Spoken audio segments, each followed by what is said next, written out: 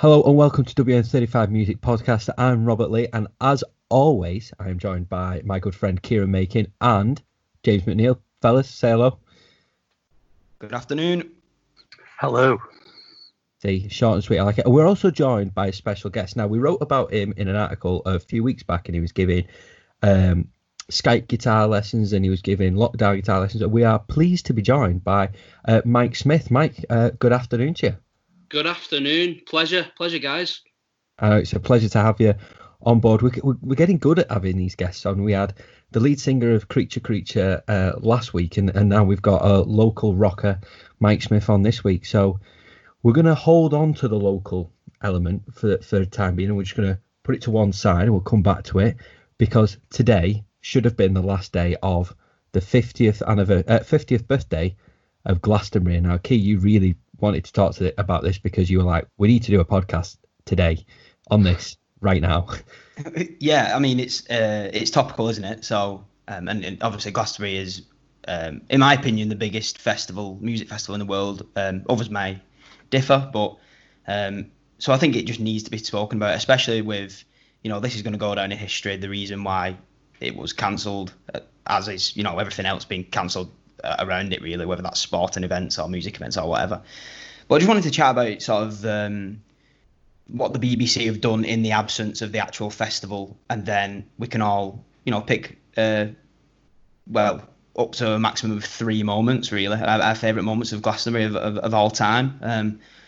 So firstly, the BBC, I'm sure people are aware, but from Thursday to Monday, they've created the Glastonbury Experience Live, which is, they've picked past sets and they've put them on the iPlayer, BBC iPlayer, and they've scheduled it almost like festival times, if you know what I mean. So it's almost like you can sit on your couch all day and have a slice of Glastonbury, really, from legendary sets gone by.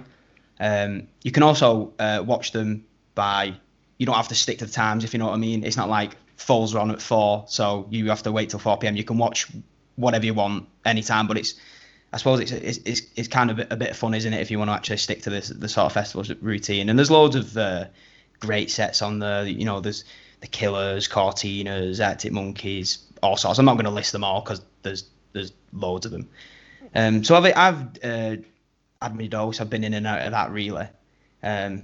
But that was just to touch on it, really. But what I really want to do is obviously us get all our favourite moments and see what people have enjoyed over the years. So do you want me to start? Or? Well, just before you do, I was going to say, if you really wanted to, really jump on the Glastonbury Experience, what you could do is pop a tent up in your back garden, venture into the lounge, get the telly on, and get somebody to wave a flag in front of your face whilst you watch the music. I think that'd be pretty authentic. But no, I've just been looking at the lineup of every day, and it's just amazing. It is just good. But yes, Kieran, you can start with your 3 greatest Glasto moments. Yeah, so firstly, quickly, as you said about the tent thing in the back garden, they've been doing the hashtag Glasto at home, hashtag Glasto at home, hashtag. Yeah. And people have done that thing, and they've set up their own little Glastonbury, like the with themes that you can spot around the festival when you're there. Some really good ones, actually. So if you just search that hashtag, you'll be able to see all the weird and wonderful things that people have done in the back gardens. But I'll crack on straight away with my top 3 moments, and then I'd love to hear your guys as well. But basically, I've been to the festival twice, 2016 and last year, 2019. So this year, obviously, me and you, Rob, we were meant to be going, and that would have been my hat trick, if you like. So what I'm going to do is I'm going to pick a moment from the 2 years that I went, and then I'll pick one from a year that I didn't go to, which I watched on the telly. So I'll go from 3 up to 1. And the third one is at number 3 will be the year that I didn't go, and this was 2014 when Kasabian headlined it. I love Kasabian. They're a massive band now, but they weren't always accepted, really, when they first started out. I think because they're quite different. They've got elements of your indie rock elements, but they were quite sort of advanced with the type of music that they created in terms of like I think they dabble really in like techno and dance sounds, really, with a lot of tunes. If you look at Easy, for example, from the 4813 album, that's not your typical indie song, but it's great live. And then that leads me on nicely, actually, because it was the 4813 album tour when they headlined. And I just remember If you've listened to that album, it starts with an intro track called Shiver, and it's about a minute long, and it just builds into the second track, which is Bumblebee, and it's pretty heavy and it's just massive and in your face. And I just remember Shiver into Bumblebee live, watching it at Glastonbury, and it just blew my head off basically. And I just remember that set. I think it was then becoming quite widely accepted, really. So that's my third moment, Kasabian. My second moment is from 2016 when I first went to the festival. And this is, I've got you to thank for this, Rob, actually. It was New Order on the other stage. And I wouldn't have watched them without jump in ever meeting Rob. you said this. Yeah. I can imagine, is there a crossover here? There is. There is. It doesn't surprise me, though, but I have you to thank, really, Rob, because I never listened to New Order until I met you.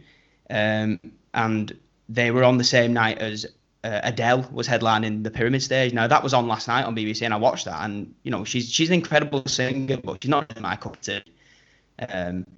So I went watching New Order on the other stage, and the standout tune wasn't Blue Monday. It wasn't the cover of Love Will Tear Us Apart at the end, which were both brilliant, but it was, again, Crystal. That was the second tune of the set, I believe. And again, that blew my head off, a bit like Bumblebee did, really. So that sticks with me. And they are amazing live, New Order. They are so good live. So that's number two, but it could have easily been number one. But number one's from last year. Now, I just, if I could, I'd pick the whole festival. And in particular, I'd pick the whole Saturday, because the Saturday was the perfect day for me. It was Jerry Cinnamon, Liam Gallagher, Cortinas, and the Killers. But I'm going to pick the Killers set, because for me, it's everything that Glastonbury is. I think you put a show on when you headline Glastonbury, for me, and you play all your hits. And you because it's such a wide-ranging audience. Obviously, there'll be a lot of casual fans there. It's not always the hardcores. So you have to play your hits, because that's how you get the crowd involved, because they'll know those songs more than the niche album songs that obviously the hardcore fan base like. So they got that absolutely spot on with the hits and the timing of the hits during the set. And Brandon Flowers just works the crowd so well. But what topped it for me was when, after having the Pet Shop Boys on with him, he dragged Johnny Marr on stage, and then they covered This Charming Man, and I've never seen so many people just go bananas like that, and that sticks with me. So the Killers, but if I had to pick a specific moment, it was when they covered This Charming Man with Johnny Marr. So there you go, that's my top three.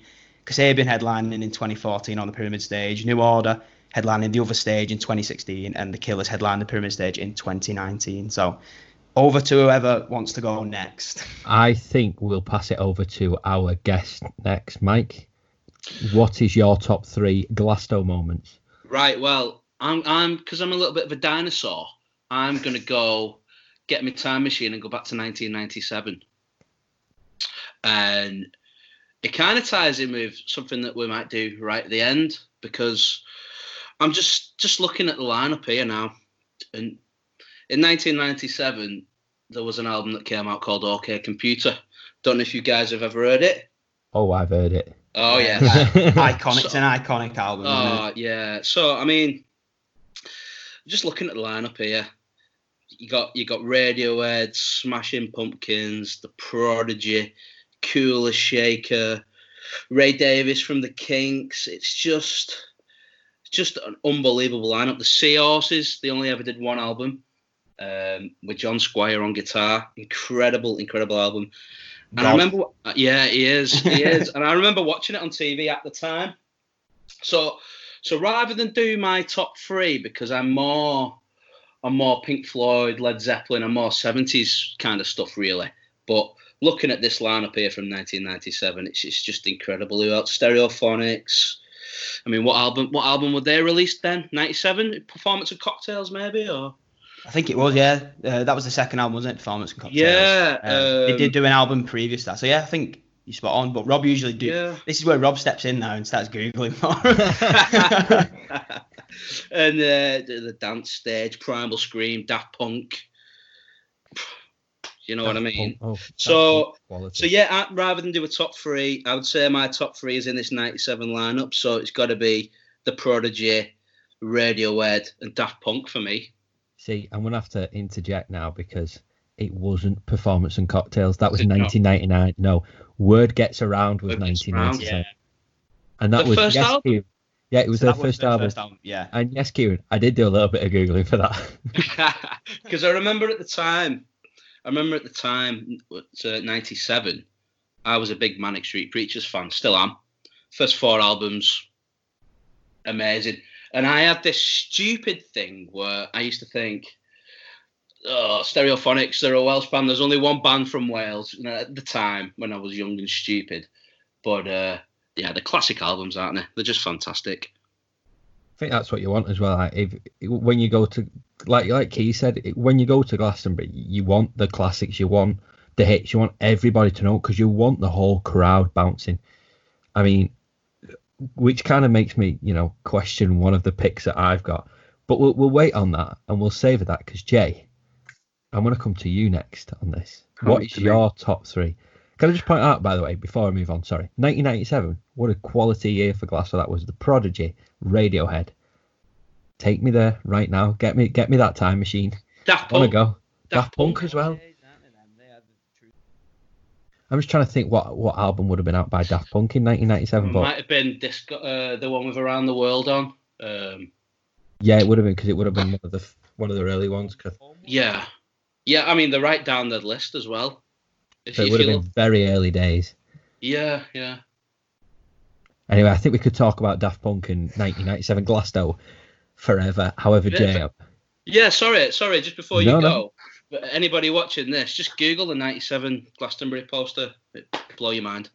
We'll find it and we'll put it on when we send out this podcast. I think that's what we'll do. But Jay, your top 3 Glasgow moments. My top 3 Glastonbury. Well, before I get into them, I like to point out I only really paid attention to Glastonbury last year and last year alone. So when I was doing my research, looking through, my top 3 moments were all from that year. But then I decided I'll venture out a little bit, and I'm going to start. Nobody's probably ever going to believe this, but I may or may not have talked about this band. Blossoms. Oh, really? The Blossoms. Yeah. The From Stockport, by any chance? Yes, they are. And I'm going to go with their 2016 set. So they were still just starting out, and they were just released their debut album, like self-titled Blossoms. So it's just all songs from there. But they also threw in the Beatles' Manic Monday as a cover, just second to end, just casually throwing that in there. And it was very hard to find on YouTube to find this set, but because I didn't watch them at the time and I have bias towards them because they're from Stockport and I love them dearly, I'm throwing that into my top 3. And then next, let's go with, I know Key mentioned Liam Gallagher in 2019, but I'm going for Liam Gallagher in 2017. Just announcing himself back into the music world, like he's here to stay. And just looking at the set list, like there's so many amazing songs. Like he comes out to Fucking in the Bushes, followed by Rock and Roll Star, then Morning Glory, then Wall of Glass. Like as first 3 songs go, can you get much better? It's going to be very hard to find. I know, and he'd just come back from it because he'd just done the One Love Manchester, and then he'd come back and did that. Jay has used up our 1 F word to keep this PG show, so anything after that we'll have to turn it into an 15 rating. So anyway, there's a little disclaimer on that. It comes after, but I do apologise, but it's just song titles. I can't help it. And then finally, I'm going to 2019, going with Lewis Capaldi, because I just think this was the time I jumped on his bandwagon because he was starting to get big. And then when he came out with the Noel Gallagher t-shirt with him in a love heart, I just thought that was absolute class. And then performed some amazing songs as well, like Someone You Loved, Hollywood, Bruises, like just fantastic songs as well. But I just think considering they were having a little bit of beef and then come out on like the biggest stage of them all in a like Noel Gallagher thing, and they played a video beforehand about how much he loves him, I just thought it was absolutely class. Yeah, so, that was a good moment. That I do remember that because it was like the end of that kind of small feud between Noel and Lewis Capaldi. It was done and dusted there, and I think Noel kind of said afterwards that he kind of admired that kind of, I use the word banter because I'm not going to use the word I was going to use anyway. Really. Yeah. No, I agree. I don't think you could get two more contrasting people, really. Especially with Noel in the 90s when he was quite ruthless and Yeah. Well, I mean, he is kicking people out of bands because they're not good enough and all that. And he just didn't care. But fair play to Capaldi for taking him on, really, I suppose. Yeah. I mean, that's got to gain respect at somewhere in the music world. Now it's my top 3. And I'm just looking at this. And I'm going to start with 2017, actually.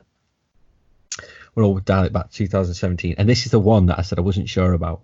But let me just refresh your memories. The Killers played on the Sunday with Barry Gibb in the legend slot.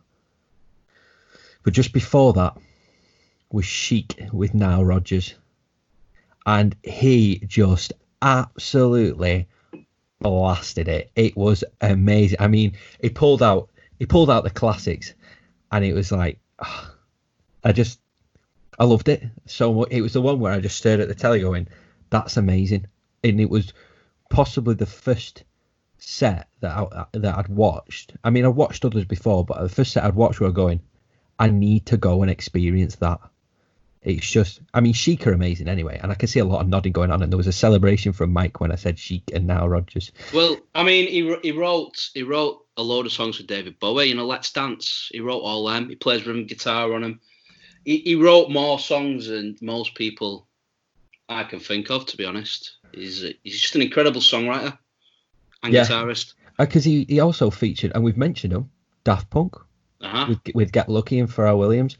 But just picking out some of the songs from that set list, he had Everybody Dance, I'm Coming Out, Upside Down, amazing. And then I could just go on. You do understand that I've got Everybody Dance in my head all day now. I don't care. It should be there. It should be there. And then it's got Le Freak as well. I'm just trying to think of what the latest one was. Was it Everybody Dance? No, it wasn't. I'm now going off on a tangent here because I'm desperately trying to think of the song that he released that year off the back of Daft Punk. And it's going to annoy me that. But I'm going to move on to something that's already been mentioned. And it was 2016. And it was New Order Key, like you mentioned. And they went toe-to-toe with Adele on the Pyramid stage. They were on the other stage. And you wouldn't have known that they were on the other stage. You wouldn't have known that they were going up against Adele at the time, because they just didn't care. And it was actually during Crystal that Key rang me. So that is the most involved I'd been at Glastonbury at that point. But it was just a great moment, because it was like, it was nice to know that somebody was like, listen to this. And it was like, it was great. And they played Plastic, Tutti Frutti off the latest album, Music Complete. Then they did dial it back to Crystal, Blue Monday, True Faith. But it was just before he played Bizarre Love Triangle. He went, let's get the dancers out, and then played Bizarre Love Triangle. And that's just perfect. That's what it should be. And then my top moment comes from 2013. It was off the back of the award-winning album, AM, and it was Arctic Monkeys at Glastonbury. And they just came on, and it was almost, you could hear the crowd kind of chanting a bit, but it was getting quiet. And then they just blasted Brainstorm, and it was like, that is quality. And like you said, they performed. They didn't just like play the music. They put on a show. They were exactly how you'd expect the Arctic Monkeys to be, 24/7, and they just carried on, and they loved it. And yeah, that they are my 3 moments: Chic in 2017, New Order in 2016, and Arctic Monkeys in 2013. I mean, there's loads of other, moments that you could pick for. If you're slightly older and you've been to Glastonbury, you might pick out Oasis 94. There's Paul McCartney 2004. There's the list I could go on forever. There's 50 years of it. So if you are listening and you came through Facebook or Twitter and you've got a top 3 moments from Glastonbury, then drop it in the comments, and we'll probably agree with you, because most moments from Glastonbury are pretty amazing. Now that does move us on back. It moves us back to our guest as he as he looks up, all sheepish. 'Cause I don't think I've told him about this bit, so it's a bit of a surprise. You didn't tell me about the Glastonbury bit either. Well, we just like surprising people. Yeah, man. So this bit is a music story. I've done it. Our two of the guests, Josh and Ailsa, have done it. It's kind of the thing that we're kind of going along. It's one of our features. It's kind of how you got into music and where your influences came from, and kind of how you ended up where you are today, listening to the music, the music that you do now. So it's kind of down to you and where it all started and how it blossomed into what it became. Oh, well, obviously we had a telly. I know I live in Wigan. I don't live in a muddle. We had a telly, but it was never on. It was never on when I was a little kid. And my dad's records were on. And I think maybe by the age of 4, 5, I knew all the words to all the songs on the White Album and Let It Be. Let It Be was like my favourite. So I suppose I just come from the background of listening to music rather than watching telly. And I suppose, obviously, everybody wants to play drums, don't they? Let's face it. No? No, come on. Say if you're in a band and you're practicing and everybody has 5 minutes, it's all about who can get on the drum kit first. Well, it was for me anyway. But I think drummers just look hard, don't they? They do. They do, yeah. They just whack it, basically. They do. Well, I think it's full circle. The bass player wants to be the guitarist, and the guitarist wants to be the drummer. Basically, that's what I think about it. Anyway, so drums were totally impractical, living in a mud hut. So it was a case of guitar, really. And yeah, I was quite lucky, really. My parents paid for guitar lessons for me, and my uncle was in bands, and I'm in a band with my uncle now, actually, which is interesting, to say the least. But yeah, just guitar lessons. I had a list as long as my arm of songs that I wanted to learn. And I was a little bit naughty as well. I used to wag school, put my mum's Led Zeppelin records on when she came home from work. I'd be like, look what I've learned, which is, it's what I do now, so it's more important than school for me, really. And started my first band when I was 15, and we were called Legs Akimbo. And at that age, we didn't even know what it meant. We got it off League of Gentlemen. The theatre company in League of Gentlemen are called Legs Akimbo. So we were called that, and we were absolutely horrendous. As you can imagine, we were terrible. But we thought we were great at the time. And then from that, I joined an originals band. And that was hard work, kind of, because back then, if you was to play, say, at the Music Box in Manchester, you'd have to buy 100 tickets off the venue, and then it was up to you to sell them, kind of thing. So you can picture it, can't you? Playing in Manchester on a Thursday night, there's like 10 people there, and you've paid for 100 tickets and you've sold 10 of them. So that was hard work. So I love doing my own songs and that, but it's hard work. So then I thought, right, how can I earn some good money from this? So I started, I joined a cabaret band, like a corporate events band, and played some great gigs with them. We played at Twickenham for the World Cup final, Australia, New Zealand. I think that might have been 2015, maybe. Yeah, it'd have been 2015. Yeah, and we played some Six Nations games. And I'm not talking in the centre circle at half time or anything. Like in the bar outside, like the Corp hospitality area. And then, but it was kind of like playing, not that there's anything wrong with Brown Eyed Girl, but when you're playing Brown Eyed Girl 3 times a week for 3 years, it kind of eats away at you. When I really wanted to play Led Zeppelin. So then I had the stupid idea of doing a Led Zeppelin tribute with my uncle, and he said, well, I want to do a Black Sabbath tribute. So I jokingly said, well, why don't we do one set of Led Zeppelin and one set of Black Sabbath and call ourselves Black Zeppelin? I was just joking, really. And then that's what we ended up doing, and that's what I do to this day. Well, obviously not at the minute because of the obvious, but so yeah. Oh, and I started teaching guitar as well. as soon as I left college, started teaching guitar, and that's where I met young Robert. Who was, sorry to embarrass him. No, it's fine, because I know where this is going. Yeah, you do know where it's going, and I'm sure you knew I was going to say it. But I never forget knocking on his door. His dad answered, and Robert was behind him crying, hiding and crying. Whoa, look at that.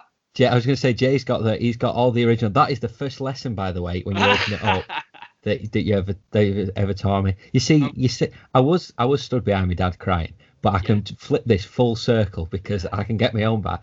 Because there was a time when Mike left to go to do a year in Australia, living in Australia, and you've been my guitar teacher for 8-9 years at this point, maybe 8 years at this point.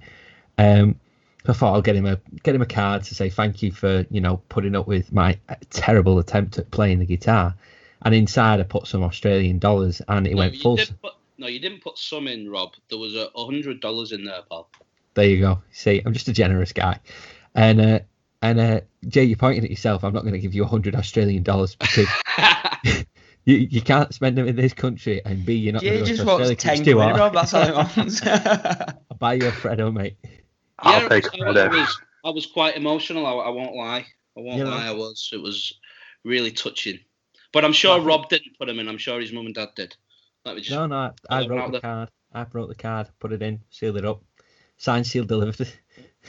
Signed, sealed, delivered. Awesome. Yeah, but that's kind of how it went full circle. And I think that's kind of, it shows, when you're learning an instrument, for me, it wasn't just about, you're not just learning songs. When you've got a teacher and you've got one-to-one tuition, it is a bit more about, building something of, friendship, really. And that's kind of what I took from it. Yeah, definitely. Yeah. You even copied off me with a beard. I know, I did. I didn't grow it as well, though, because I've got 3 little bald spots. One there. Is it your philtrum? Is that your philtrum? I think so. Yeah, I can't grow hair there. Neither can I. I don't know why I'm doing that, because nobody can see. So you can see, but it's audio only, isn't it? Then I get there. Just we're gone to become a beard podcast, but beards are important in the music world. I mean, look at ZZ Top. The length of the beard produced the music, in my opinion. Just on a little bit of maths, and you were saying about you play Brown Eyed Girl 3 times a week for 3 years.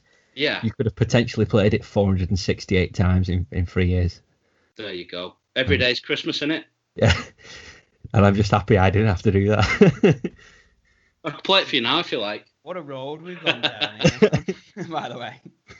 It's just what it's about, it's what it should be. That's what music is. Music is a journey. Yeah, in all seriousness, for me, music is about bringing people together, whether that's through Mike teaching you, Rob, or you going to a gig with and having the best time of your life with, you don't know 98% of the people there, but it's still, and that's what I miss the most, actually, about anything, because music's being, we've covered it, it's not dried up, has it, in terms of being released during this period of time, but going seeing a live gig is just that's what I miss the most, basically. Just miss that sense of camaraderie. And I think from this lockdown, some good things will come of it, because I think people, and I'm certainly one of them, I used to take 2 gigs a week, and sometimes it's like, and you take it for granted, don't you? And now it's been taken away.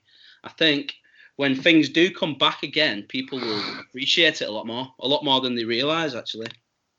Yeah, and that's a good point. And maybe people will be like, they'll be wanting to get that fix. And during this time, you have been more supporting your local, whether it's shops, veg shops, farm shops, sewing shops, shoe shops, whatever. You do support local more in times like this. Vinyl record shops. Vinyl record shops as well. You've got to support them. But that's what I mean. You've got to support your local, because you can't really just go and nip to the Trafford Centre to go to HMV, or nip into Affleck's Palace to visit the massive record shop. You've got to support your local. Maybe Jay could go to Affleck's Palace, since he lives pretty much on the doorstep of Manchester. But when travelling was down to an hour a day, you've got to do what you can. And yeah, I just think when it all comes back, everybody will be like, well, what's a local gig that we can go to? What's a local music? Who's coming up? What can we do? And just to get that fix. And I think people will be buzzing off it. I know everybody was worrying, saying, the economy's going down because nobody's spending money. Don't worry, when lockdown's over, we're all going to go mad with all the money we've saved. Well, you only need to look at McDonald's, don't you? Yeah. Any McDonald's has been mental. And then police escorts and all of that. Yeah, that's what hopefully is going to happen to the local businesses, and I do hope so, especially local record shop, because without, like anything, you are up against an ever digitalizing world. But I think vinyl is making a comeback because it's got that, collectability with it, and like we joked about before this podcast, Key's got a 99p beautiful South vinyl. That people will want that. People will want to collect that. So they're not having it. Not for sale. But yeah, I will mention, Bigger Beats. I'm going to mention them because that was a local record shop where I probably bought about 40-50% of my albums from now. So get on them. They're in Wigan, where Bulldog Tools used to be. Everybody knows where that is in Wigan. If you don't, you should be ashamed. Oh, tell them about your little record that you got from your special one. Oh, I've mentioned that so many times, but I love telling it because I won a signed Oasis 7-inch Do You Know What I Mean album, and it got pictured on the steps in Wigan where they took the picture, and it's signed by Brian Cannon. I'm pretty sure I've mentioned that in every podcast now. Just like Jay and the Blossoms. Nice way to move on, actually, because you've mentioned local a lot. Yeah. And you've mentioned getting new vinyl. And we've got our local focus. And you've got a new vinyl to talk about. So it's almost like these things are just meant to be. They all just line up, don't they? And before we jump on, well, actually, I'm going to talk about this local. It's not a vinyl, it's a CD. You remember CDs? How cool were CDs? We put them in your car and have to change them. They were the days then. Or making a mixtape. But this one, it's called The Quaintest Show on Earth, and they're a band from Wigan, and it's their 2017. I'm going to say EP because there's only 3 tracks on it. You've got Mull River, Better Way to See the World, and Day to Day Parade, and it is from their EP called Day to Day Parade. It was released in 2017. But I just walked into HMV and I was looking away at records as you do, because I was in Wigan at the time, and every time you walk past the HMV, it's the law to go in one if you're a music fan. And it was actually my girlfriend Amy that pointed this out, and it was only £4. It was like, oh, you could talk about this for your website. You could talk about this for the website. And I was just like, yeah, I will. And I'd had it in my hand, and then the guy who worked in HMV kind of like creeped up behind me and went, you've got to support your local artist. I'm like, all right, I'm buying it. It's okay. Don't worry. I'm buying it. And yeah, I mean, they're an alternative folk band, and I've got to admit, I know not much about alternative folk bands, but this will be my introduction to that. So yeah, £4 HMV in Wigan, quaintest show on earth. Get on it. Support local. I think that's the motto here. But another part of it, we are obviously part of it in our local focus section now. I just wanted to talk about the Shed project, which you can catch up on our latest articles on the WN35 Music website. And they've released a new single from the Shed. They're a 5-piece band from Bolton, and a latest single called Lucky Numbers. You can check it out on Facebook, and you can check it out on Twitter, and they're on Spotify. So I love it. I love it because you just got in contact with us and went, we've released a new song, and we make music in a shed, and I'm like, I love that.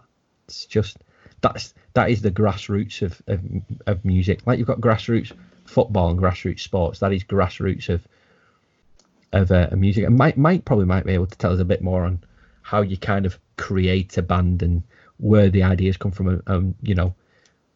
Practicing in your dad's garage or something like that. I don't know. I don't know, mate. I don't know. Yeah, just write about things that mean something to you, I think, if you're talking about songwriting. Well, just about anything, really. If you're starting a band and you're setting up, and it's just a practicing. Yeah. Being in a band is hard graft, especially if you're doing your own songs, which we talked about earlier. A lot of venues will only book you if you chuck a couple of covers in and stuff, and it's kind of like, well, we've got a story to tell, but you're wanting us to to put a cover in there. Because as you know, a lot of people, they're not really interested in stuff they haven't heard before, are they? They just want to hear the familiar stuff, which is cool. But yeah, it's hard work being an originals band, very much so. So all out respect to anyone who's in an originals band. And also, there's a band from Wigan called Deep Shade. Don't know if you guys have heard of them. Check them out. That they're amazing, and they're set for big things as well. They've just got a good record deal as well. A little bit rocky, proggy, psychedelic stuff. Fantastic. Just gently makes a note of Deep Shade. Deep Shade. Just quickly, I think it is a frustration of a lot of bands, the cover thing. Because I know, like you said, some bands are really reluctant to do that because they want to play their own stuff. But I suppose that's a reflection of the consumerist society that we live in. Everyone wants things, they want delights instantly, if you know what I mean. And I think that is sort of a disadvantage of the music industry now. Is a lot of people, some people don't like listening to new stuff, if you know what I mean. They don't want to put that effort in. Like, whereas if an artist I like releases a new album, and it's different, I mean, we've spoke about plenty, but if it's a different sound to what they normally do, you do see that it gets people's backs up a little bit, and they're like, wow, well, why they're not sounding like they used to. Whereas I'm the flip side to that, and I'm like, I'll listen to it, and I'll listen to it again, and then I start to like dissect it a bit more, and 9 times out of 10 I end up liking it, and I appreciate the fact that they're going down a different route. So yeah, I'm with Mike. Big respect to people who put the graft in and want to, you know, make something out of being in a band and making their own tunes and what they mean to them. And it's not all about the glitz and glamour, is it? It's about the love for music, which is the beauty of it, I think. Yeah, and that kind of goes back to what we were saying with Scully on from Creature last week, and you can catch that Encore podcast on our Facebook and our Twitter and on Spotify. And he was saying, you know, it's finding them people who actually want to put the hard work in, and, you know, they're doing everything themselves. They're ringing around venues, trying to book venues, and that's hard when nobody's ever heard of you. I mean, I know I certainly probably not got the patience to have been in I mean, I'd love to have been in a band, but it would have had to have been a bit plug and play really for me. I think I'm going to sound really old here. I'm probably going to sound like my dad. I think maybe the digital age has got something to contribute to people not ready for, not wanting to listen to anything that they're not used to. It's because, think about it, you go on Spotify, you can just pick a song and play it.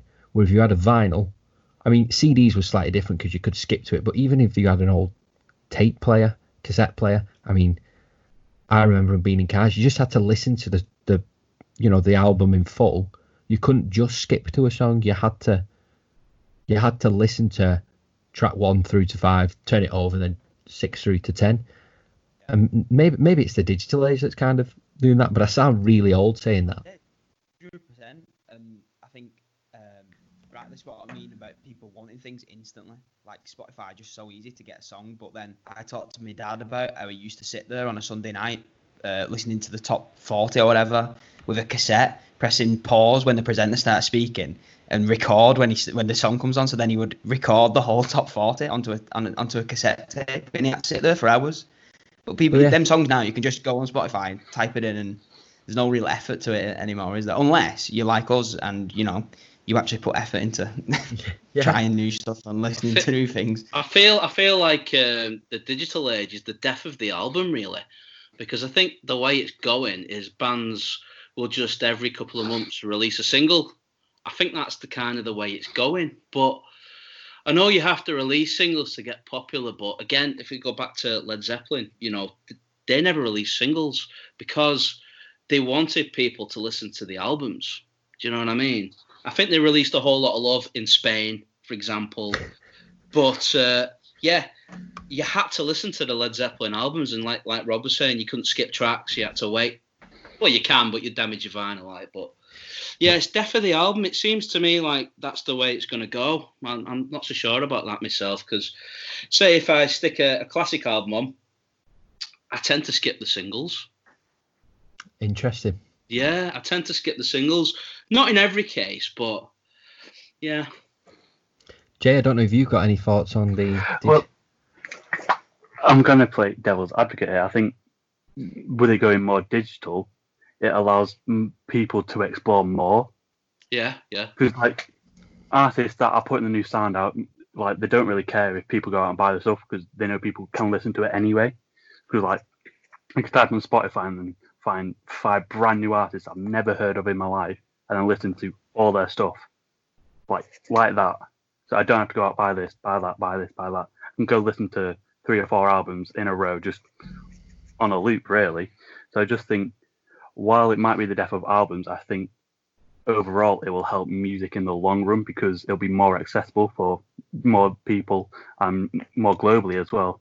Because most times, and I could be completely wrong in saying this, people only really bought albums unless they were like mega bands. They only really bought the local stuff, didn't really stretch out. But now through digitally, I listen to Catfish and the Bottoms from Wales, who I probably might have never heard of, like if it wasn't for the digital age.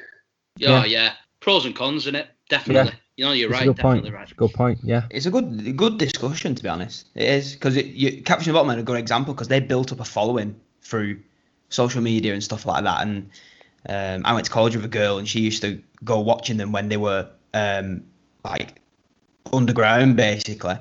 And she's like watched, and she knows them personally, and like she's been on that journey with them now, where they're selling at arenas and stuff. So yeah, pros and cons, 100%. I think that's kind of segued off the local focus, but we've covered some good points there, and because there's 2 of us doing it this week, I've given us a little bit longer because it is our feature finish. And as normal, I'll give you a bit of a rundown. We take an artist and we pick 10 songs from the albums and the discography that they've had, and we create what we like to think is a super album. And we've had Noel Gallagher already, where I picked 11 songs. Granted, one was a bonus track. Jay has done the Blossoms. I've done New Order. Key has done Cortinas. But this week, Key, I'm going to have to hand it over to you now because I can't intro myself. Well, I can, but I don't want to. The same thing that I always say. You've pretty much explained what it is, and as always, these super albums are immortalised via the medium of Spotify playlist. So if you just search WN35 music on Spotify, you'll not only will you be able to follow us to listen to these podcasts, but you'll also be able to see our profile, and then you can see our playlists. We embody them, our feature finishes into Spotify playlist. So Rob and Mike, I don't know how you're going to do this. Are you going to do it together? Are you going to one of you do it first? And I don't know. I'm just going to stir the pot and let you. I'm happy to let the guest go first. Well, we should make it like a double album. I'll do 10. I'll do 10 for disc 1. You do 10 for disc 2, or vice versa. What are your thoughts on that, Keith? Breaking the rules again, but I'm happy. Well, it's 2 different people, and you're both going to do 10 tracks, so you're just bending the rules. You're not breaking them like you broke them in the first ever one when you had a bonus track. Was that an intentional pun? Bend. Intentional pun. The bends. Yes, I get that. I like that. Yeah, let's do it. I mean, double albums seem to be. I mean, we've spoke enough about Circa Waves double album, so I'm all for double album. It is. Let's do it. Go for it. Right. I mean, I've got 10 here, but now I'm looking down at my honourable mentions just in case, and I'm desperately sweating. Now, I want to start this, and I want to start it with a song that just makes Key crawl with the sound of it, and it is Everything in Its Right Place off Kid A, and that piano intro is fantastic. Now, I'm happy for that to go in anywhere in the album, but I would like it in somewhere. I'm going to have to write this down, aren't I? Key's nodding away. I'm going to have to write it down for Key. Well, what's going to happen is I imagine you're going to cross over at some point. So there's going to be some frantic substitutions, I imagine, with the... Are we allowed to duplicate or not? I would say no. I'd say no, because then... Oh! Okay. Because you won't have a double album with Right. You know I've what I shot mean? myself You know in what the I- foot. I've shot you know what myself I'm in the saying? foot with that suggestion, then, haven't I? Well, you should have. You two should have thought about this, to be honest. Like, That's why you yeah, should have we'll went do it first. together. Robbers Like, will work. right. So I think what we're going to have to do is get 20 songs between you, and then somehow come up with some kind of order. Okay. Let's discuss disc 1. Actually, I've got, before we combine them together so we know what's doubled up, this was my 10-track super album, which I'd done on my own, just so then we can throw that out there. I had opening with Everything in Its Right Place off Kid A, Paranoid Android off OK Computer, Fake Plastic Trees, the Bends, Subterranean Homesick Alien off OK Computer, Creep off Pablo Honey, 2 + 2 = 5 off Hail to the Thief, I Might Be Wrong off Amnesiac, Nice Dream from the Bends, Electioneering from OK Computer, and then I finished with Street Spirit from the Bends. Now I think Street Spirit, because you know me, I'm a sucker for having an opening song in an opening position and a closing song in a closing position. So Street Spirit by the Bends, I think, was possibly Radiohead's best closing song. I mean, I'm happy to anybody to disagree with me. Jay doesn't know Radiohead. It's very hard to play on guitar, that one as well. It is. Still not mastered it. I was a casual fan, but I'm a casual when it comes to Radiohead, so I know Creep and all The classics. Yeah. So. Yeah, I only know Creep. Only Creep. Because they're against the grain, aren't they? You know. Yeah. Yeah. So I do respect them for that, and he's got some kind of aura about him, hasn't he, Tom York? So. That is a good way of describing it. So yeah, I think they're pretty cool, and they've done 2 mega Glastonbury headline sets, like the famous one, which ties in nice actually. But they did the I can't remember what year it was, but it absolutely teamed it down with Rain, and they thought they were gonna have to like not do it, and it's become like an iconic set. And then they did it again not too long ago. The year escapes me. I want to say they did it in the 90s and it chucked it down because NME did not the worst Glastonbury moment. Well, yeah, they did the worst Glastonbury moments, like when it rained, when there was riots, when there was helicopter air ambulance landing, when there was like a canoe in the campsite because it was rain that hard. But no, you're right, because Radiohead was the only headliner of that festival that actually played, and everybody loved them and respect them. I think it was 97. So you see, 97. Radio, there you go. Glastonbury 97 is a pinnacle year. See, it's just you can't write that. This is not that happened by complete accident. We've not scripted that whatsoever. But yeah, that's become an icon, and they did it again. Yeah.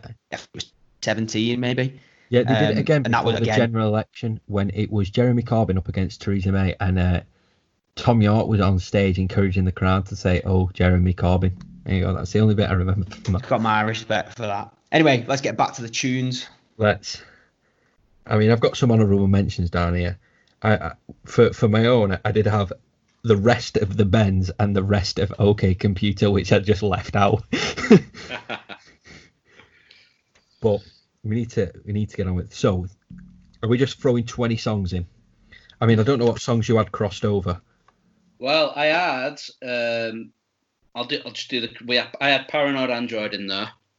Obviously, I had Everything in Its Right Place in there, and I also had Subterranean Homesick Alien in there as well. And I don't know if anyone's familiar with Turing Breaks. I've not really listened to them. Yeah, well, their first album, the big single off that was Underdog, and they basically take the guitar riff from Subterranean Homesick Alien and just totally rip it off. Both great songs, but yeah, so that was another duplicate I had in. So, right, because I've frantically had to put some new ones in. So I think the first track for me has got to be the first track off the first album, Pablo Honey, and it's called You. And what I like about that is like one of you was saying, they do go against the grain. And the interesting thing about that for me is, to go all technical for just a second, is they've got 3 bars of 6 and then a bar of 5. So the riff is like 1, 2, 3, 4, 5, 6, 1, 2, 3, 4, 5, 6, 1, 2, 3, 4, 5, 6, 1, 2, 3, 4, 5. And then repeat. So that's very much against the grain. Look at that. That is music at its rawest. Yeah. I love that. It's prog rock, baby. That's the prog rock and jazz, really. Second track, again off the same album, would be How Do You Track 3 off the Bends would be my Iron Lung. Great song. Track 4 would be The Bends. Track 5, I've put Airbag, first track off OK Computer. Then I've got Let Down, again, off OK Computer. Then, I know I said to you before that I tend to skip the singles, but I have gone for No Surprises. And not so much because of the song, just because of the video.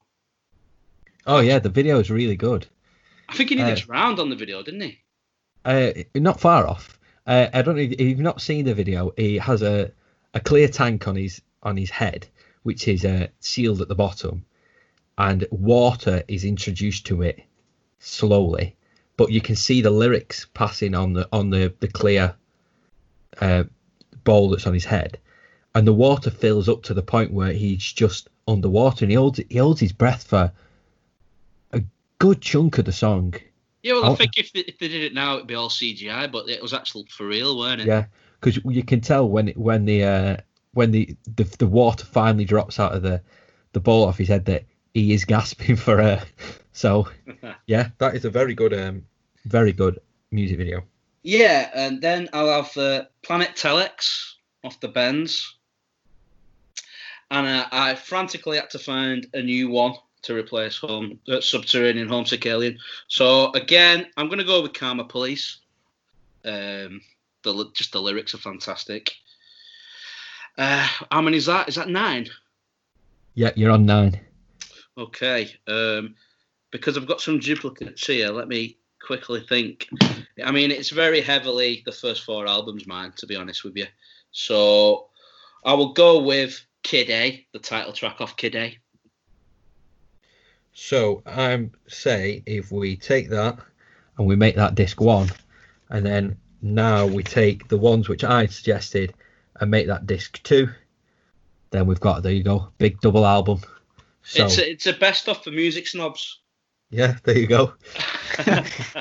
Rob, do you just want to read through the track list for both, so we just get a clear sort of read through, if you know what I mean? Of course. So on our Radiohead Super album, we've got on disc 1, which is You from Pablo Honey, How Do You from Pablo Honey, My Iron Lung, The Bends, Airbag, Let Down, No Surprises, Planet Telex, Karma Police, and he's finished with Kid A. And then when you flip it over and you bang on disc 2, you've got Everything in Its Right Place from Kid A, Paranoid Android, Fake Plastic Trees, Subterranean Homesick Alien, Creep, 2 + 2 = 5, I Might Be Wrong, Nice Dream, Electioneering, and then it's finished with Street Spirit. I mean, let's sell that album. Let's make it and sell it. Let's pitch it to Tom York. Let's go, we've made a super album. You've got no say in this. We've had the say in this. I do have some honourable mentions. Like I joking around said, the rest of the Bends and OK Computer. Have we got any happy songs we can put on that, Rob? Any happy ones? Did they do any happy ones? I don't know. I mean, the chorus in 15 Step Off in Rainbows, which I actually wanted to include but I couldn't, was 15 steps then a sheer drop. So it's not really cheerful. No. Hunting Birds might be cheerful because there's no lyrics in it. I mean, right. that might be classed as cheerful. So you could be eating a Viennetta and listening to it, and you're in a happy place. There you go. I also had the national anthem off Kid A as well. Really like the bass line in that. And the Reckoner from Reckoner and House of Cards from In Rainbows. And I can't get my words out now. The other 2 from In Rainbows, which I also wanted to give a mention to because I hardly liked the In Rainbows album. It got absolutely slated, but it was the one that you could pay however much you wanted for the album. Literally whatever you wanted. If you wanted to pay a penny for the album, that was fine. They weren't bothered. I think my dad paid £7 because that's how much an album should cost or something like that. But I just like the album. I don't know if you've got any key that you want to, or you're upset that we didn't mention. I think you've named all the ones that I know. So, Creep, Karma Police. I've thought of one off the Bends. Just. Yes, yeah. Oh, I think that was a single, you know. It was. No, I'm not going to change my mind. I'm not going to change my I'm not mind. gonna No, let you that's either. You're not going to let me. Yeah, so look out for that. It is 2 10-track super albums between me and Mike that has come together to make one 20-hit double album. We've gone around it again. We've broke the rules again, Key.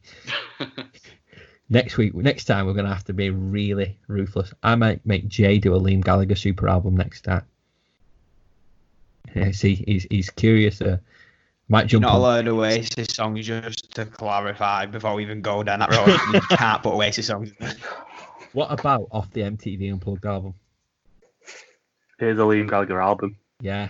No, it's gonna have to be studio albums on there. Anyway, I'll lay down these strict prison rules and we can get to it anyway. So. Why do they only mean with the strict rules? Rules left, right, and centre.